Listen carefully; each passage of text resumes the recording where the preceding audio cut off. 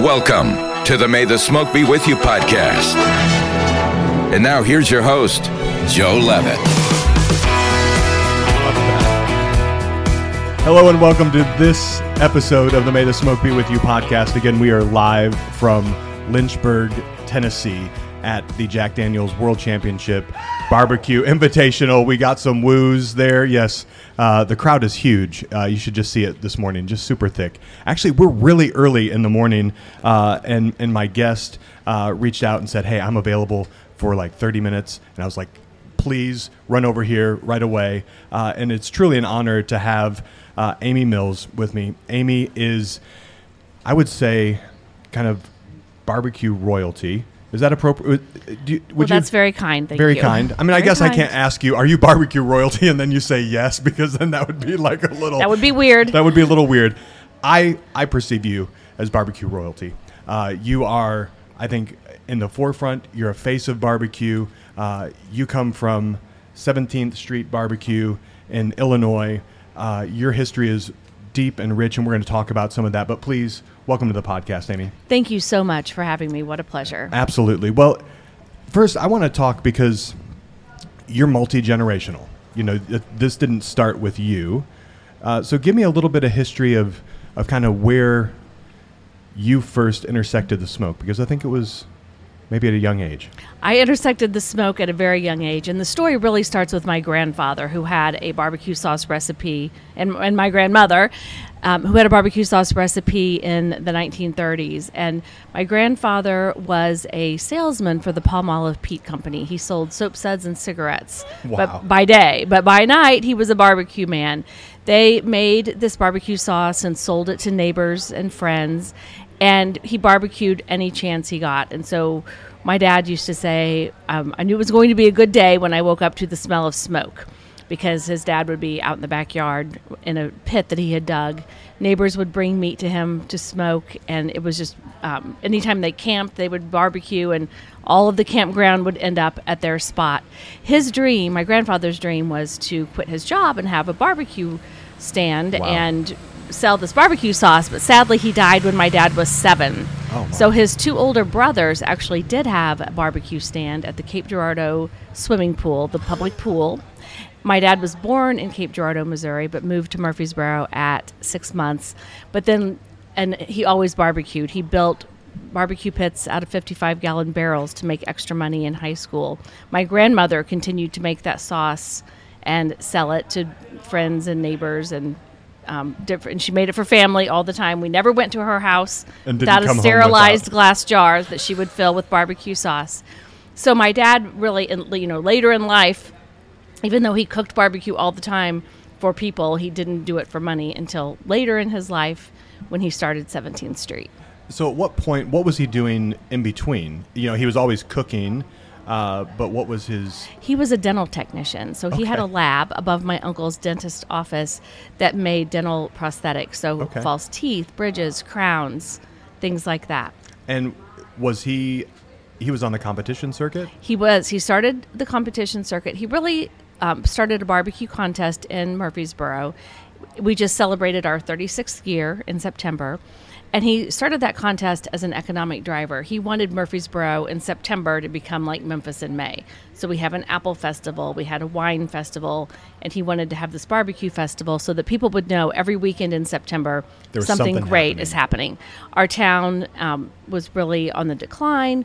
Walmart had come to town. All the mom and pop stores had closed. So he was really viewing this as an economic driver, knowing that other people's money coming into town turns over multiple times. So 36 years.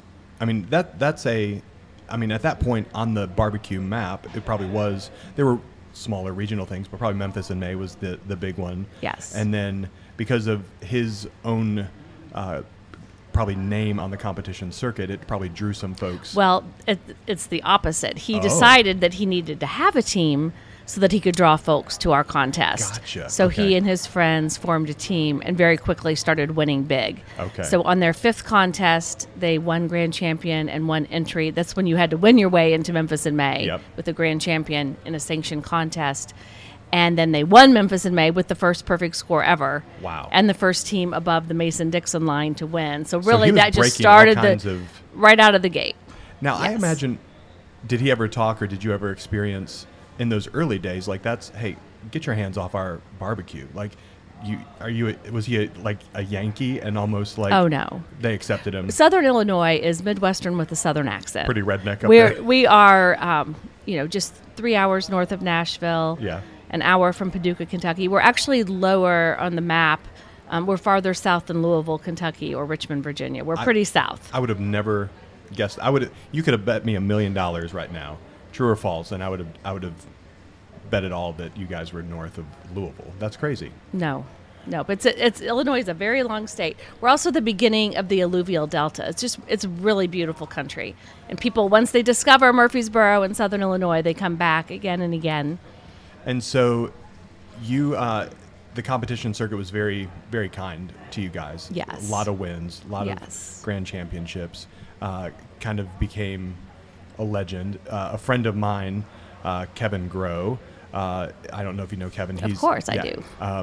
He was my barbecue sensei. So we kind of met at an event, and then he quickly he was the guy that, the first time I'm cooking ribs on a new smoker, I'm calling him like 7 times, like he's my 911, my phone a friend. But he spoke so very highly of you, and your father. So talk about the transition for you, obviously around it at a young age, but when did you realize like, hey, this is going to be my life? Because it is your life. It definitely is my life now. I went away to journalism school at Mizzou. I lived very briefly in Dallas and then a very long stint in Boston. And I have always worked in advertising, marketing, and PR jobs. And while I was in Boston, though, I did start working for 17th Street. So in 2000, I started doing marketing and PR for 17th Street, and that's something I could do anywhere as long as you have a cell phone, a computer, and FedEx. You were remote before. You can remote work was anywhere, cool. exactly. And then I would travel back and forth. Exactly. Every 6 weeks or so, I'd be back and forth, or we would be meeting up at different events. So I might be flying in here, or anywhere that we were going. For the years that we were involved in Blue Smoke and the Big Apple Barbecue Block Party, I was just a 4-hour train ride from New York City, so that was always really handy. And so when did you, then stint in Dallas, then longer stint in Boston, at what point did you just say, I'm all in, and moved kind of back home? I was all in. Even there, I was all Sure. in. And as my children grew and went away to school, then I was able to be in Illinois for longer stints of time. But in 2016, I really was back full time. Nice. And then you lost your father in 2020. 2020. Like, that wasn't a bad enough year. Exactly. Let's add that. Exactly. How has that transition been? I know that the barbecue community has been incredibly supportive. I witnessed that kind of online. Just there's something about the people that are here this weekend, the people that compete all over the country, the people that just love barbecue. They use the phrase barbecue family, barbecue fam. And in moments like that, you witness it, you see these virtual hugs kind of coming from all over the country. But what has that transition been like for you as you kind of now are taking the reins and it's you? Right. Well, most people don't know I really did take the reins in 2016 Okay. because my dad had a stroke, but I kept that pretty quiet because I really never wanted him to seem diminished in anyone's eyes. Protected, so, yeah. Very protected, but that really allowed me to do... The transition was already happening. The transition had happened. Yep. And, that really allowed me to come in and start doing my thing with his support, and Sure. and when he was still able to help me and guide me and teach me and tell me even more things that I didn't already know. So that worked out. I mean, really, it worked out so well. I was always afraid he would just, keel over on his bar stool and that would be it, but that's not what happened. So I was really grateful for those years that I had with him. And he continued, I think, in that time, as I became more aware of the barbecue family and barbecue. He was very much the face of the festival and everything that was happening there at 17th Street. Absolutely. Yeah. So that you kind of take the reins in 2016. What do you think's different about the the 17th Street of 2016 to present versus before? Like, can you look at things and say we really made these changes? We changed the way we systematize some things, or maybe my leadership's a little different. So everything and nothing. Okay. So the food, nothing. We are very dedicated to that food being exactly the way. Mm-hmm. We really have tweaked very little, very, very little. But operationally, I think we have probably tightened some things just a little bit. We've added a coffee shop. We've added a barbecue sauce factory. So we have many more pieces of business right now. And some of the things that were already in play were things that I had instituted anyway, mail order, and obviously any marketing thing. So what I had to start really wrapping my arms around were operational, financial details, which to a marketer are very boring. Yeah. So the sauce component, is that something that you're just producing yours, or are you co-packing for folks? We co-pack for others. So we produce our sauces, we co-pack for other people. Nice. Yeah. Great. So that has been great. And you guys, you trademarked, I think, Praise the Lard, right? Yes. Well done. Thank you. I mean, and Peace, Love, and Barbecue. Those are both fantastic. Thank you. And they can find all the merch with those wonderful slogans at 17th Street Barbecue. Lots of good merch. Yeah. And then the Praise the Lard, that's not the name of the festival? It is the name of the festival. And was it always the name? No, it wasn't. Okay. But I renamed it that when we trademarked that term, so I could trademark it as the name of a festival. Ah, that's probably an easier way to do that. Well, I have it trademarked under many different categories, but so smart. But that was just one of them. So, well, I have a good attorney. That helps. Diversification, obviously something you guys did, the sauce, the coffee shop. But I think there's another piece that I'd love to hear more about, just your passion for, and that is you do the business of barbecue. Yes, the consulting. Talk about that. So that is one of my favorite things that we do. And for years, I watched people just pop into 17th Street and say, "Is Mike here?" And he would spend 4 hours with someone telling everything. Yep. And sometimes to the detriment. So generous. Yep. Generosity is a recipe for success, and that is one of our pillars. That's one of our brand pillars for sure. But sometimes you do things to the detriment of your own business, and you need to be doing other things, but you're just chit-chatting the day away. So I thought, we're going to monetize that. And many people call, people write, people stop by. Mm-hmm. So I organized that into classes. So we have 3 different classes that we offer. Mm-hmm. COVID has put the kibosh on that a little bit, but we've had 1 class a year since then, but we're getting back to our full schedule next year. And so if somebody were to come to that class, what would they expect to experience? Well, who's the target, I guess? Sure. This is the only barbecue education that is really taught by a barbecue restaurant, and it's like at a professional level. So there are so many great cooking classes and competition classes out there, but this is really about behind the scenes in a business. So we show people, really, we're pulling back the iron curtain and letting people peek behind. We share our suppliers and methods and all things like that, but we really go through the 4 main barbecue meats, how we prep and serve them, and hold them. Holding is very key to everything, because anybody can make something that tastes great right off the pit, but it's got to taste good all day. Friends, exactly. So there's a big emphasis on all of those procedures, and we're not telling someone this is the way you have to do it, but this is what works for us. And obviously your wood, your seasoning, your sauce will all make that taste different. Yep. But we say, our magic cooking number is 210. Yours might be 225 or 250, but this is just how we do it. Mm-hmm. And you can take it at home and then apply anything that you want to make it your own. Yeah. We talk about financials. We go over like restaurant percentages and how much you should be spending on labor and food cost and your rent and all of those things that are so important, because you can get in a big hole very, very quickly. Right. We talk about marketing, branding, PR. We talk about staffing. We talk about concessions. We have 1 class that's all about catering. So we, just really talk about catering being everything from bulk pickups to full-scale to go events. In and exactly. Setting out the shapers yourself and bringing a tablecloth and all the things. Exactly. And then we have one that's called the Whole Hog Extravaganza, and it's coming back in a little bit of a different form, but that one involves more people helping teach.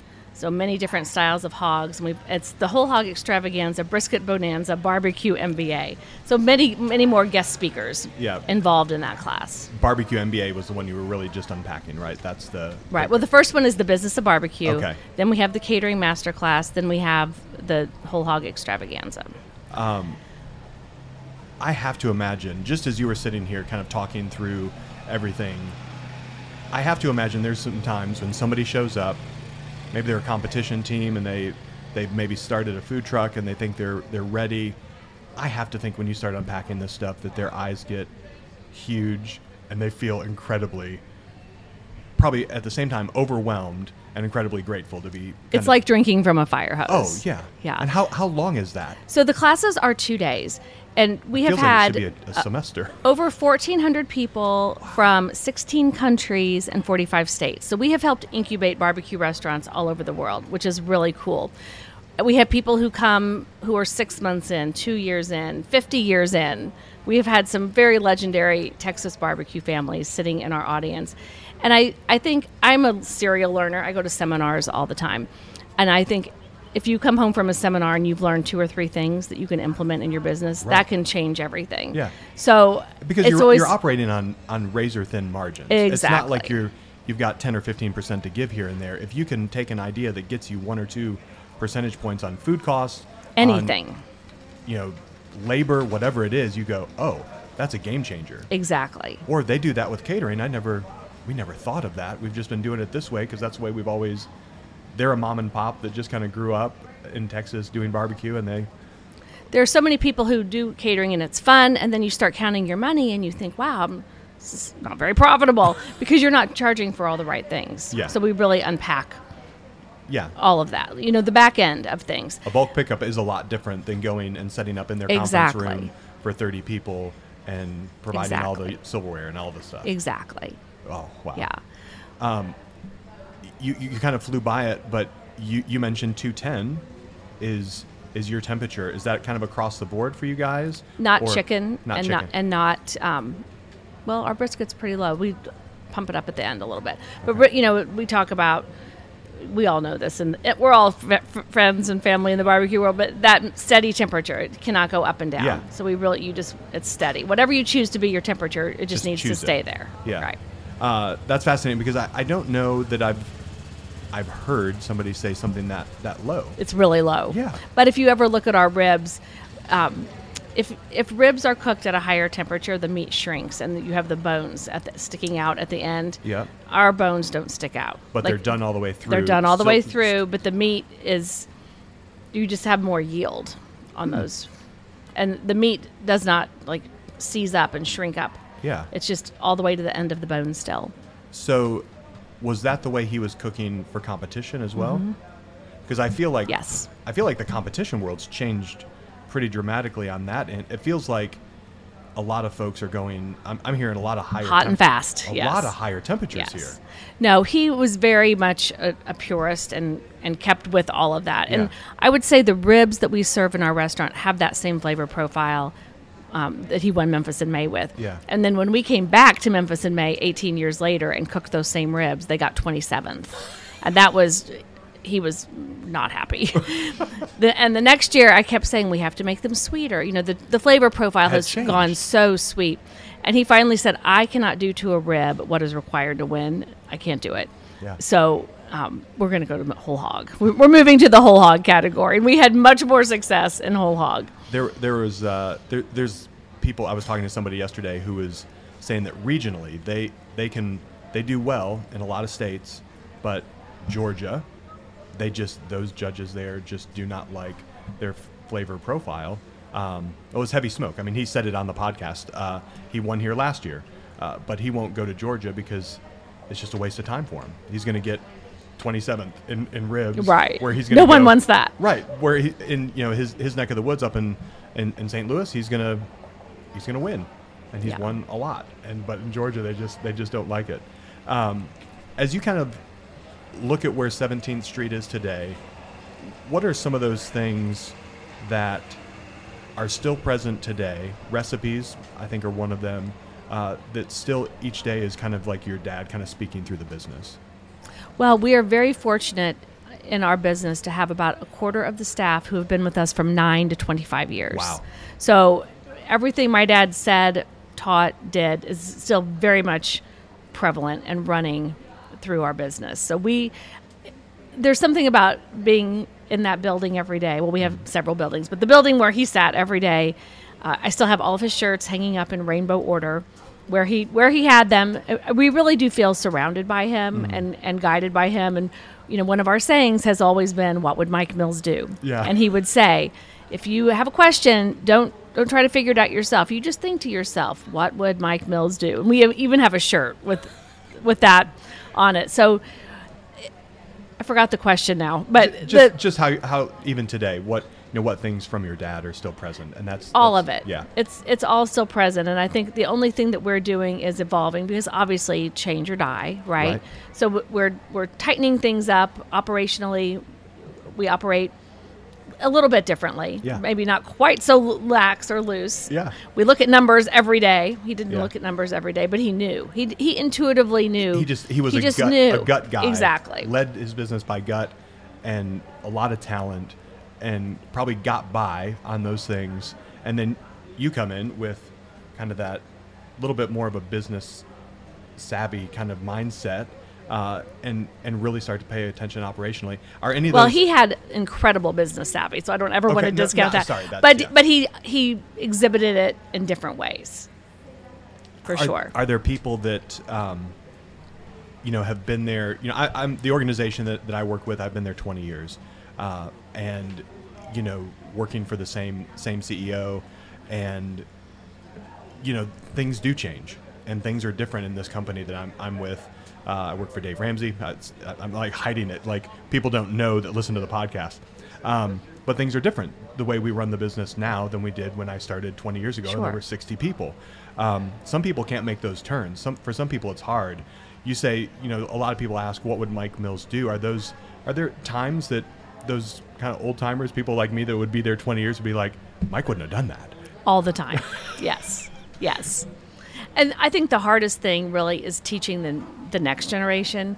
We have a whole slideshow that we orient people with, and we talk about him, and we ask them to read things. But if you didn't live through it, you really just will never know. Right. So it's very important to me to keep those people who are legacy and who keep all of that alive, because I want people to still feel the same way when they come in 17th Street. And half of our business is out of town, out of state, out of country every single day. Wow. Every single day we have someone from a different country, which is crazy. In Murfreesboro, Illinois. Right. And we know because we ask, and we put their cities and states and countries on a chalkboard, and we're always looking at that and thinking, wow, look at this group who was here today. Yeah. So those people are coming.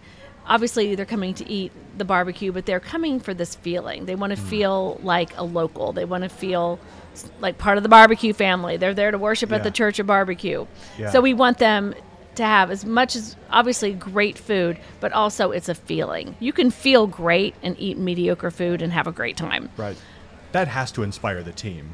When they look up on the board, and in that week there might have been somebody from Italy, from the UK, from Mexico, wherever, and they're making it a point, because Murfreesboro is really not on the way to many places. No. I mean, St. Louis or Chicago, you can make your way, I guess, kind of there, but you're going for 17th Street. Yeah. Yes. That's a lot. That inspires me, just to hear stories like that.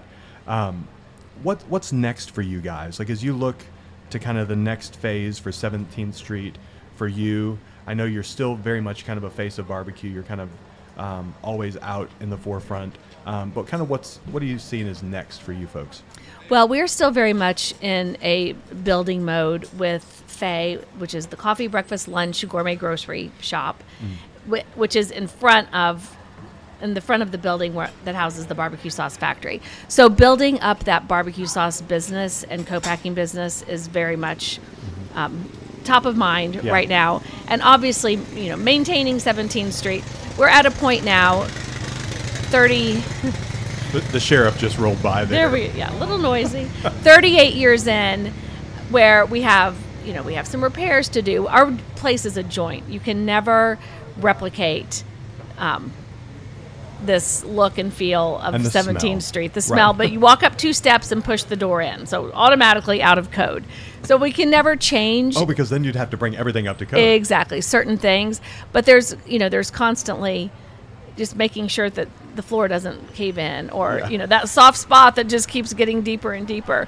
Right now we're putting in a new walk-in, and that has required a huge shift back in our kitchen because that walk-in was literally there in 1985, and it was like an old-fashioned kind of freezer. So, small incremental improvements daily. Well, you gave me 30 minutes. I want to honor that time because we're coming up right on Already? it. Okay. Yeah. Well, I could talk to you all day. We'll do it again. We will. And I think I've just made the decision that I'm going to make it up to you. Are you in Nashville? Yep. Okay. I'm in Nashville, and I think I'll make it up to you. I'll bring my stuff, and we'll do a part 2 up there. That would be so as much I'm, fun. Feeling the 17th Street. That would be one of my favorite podcasts I did was Restaurant Unstoppable. Do you listen to that? Nope. And he just kind of travels the country, and we recorded right inside 17th Street. It was really fun. I love it. Well, let's make that happen. Enjoy your time here. You're judging today. Yes. So that's this is my 18th year judging. Wow. Really 19, but I missed 1 year. Okay. Technically, I have 2 minutes. So what today what do you look for when you open up that box? I am trying to be a very pure judge because I think the mistake most people make is that I don't like that, or they're comparing it to their favorite barbecue. Right. And so I'm really siloing each entry and thinking, is this tender? Is it what is the flavor pleasing to me? Is it moist? All of the different categories of doneness.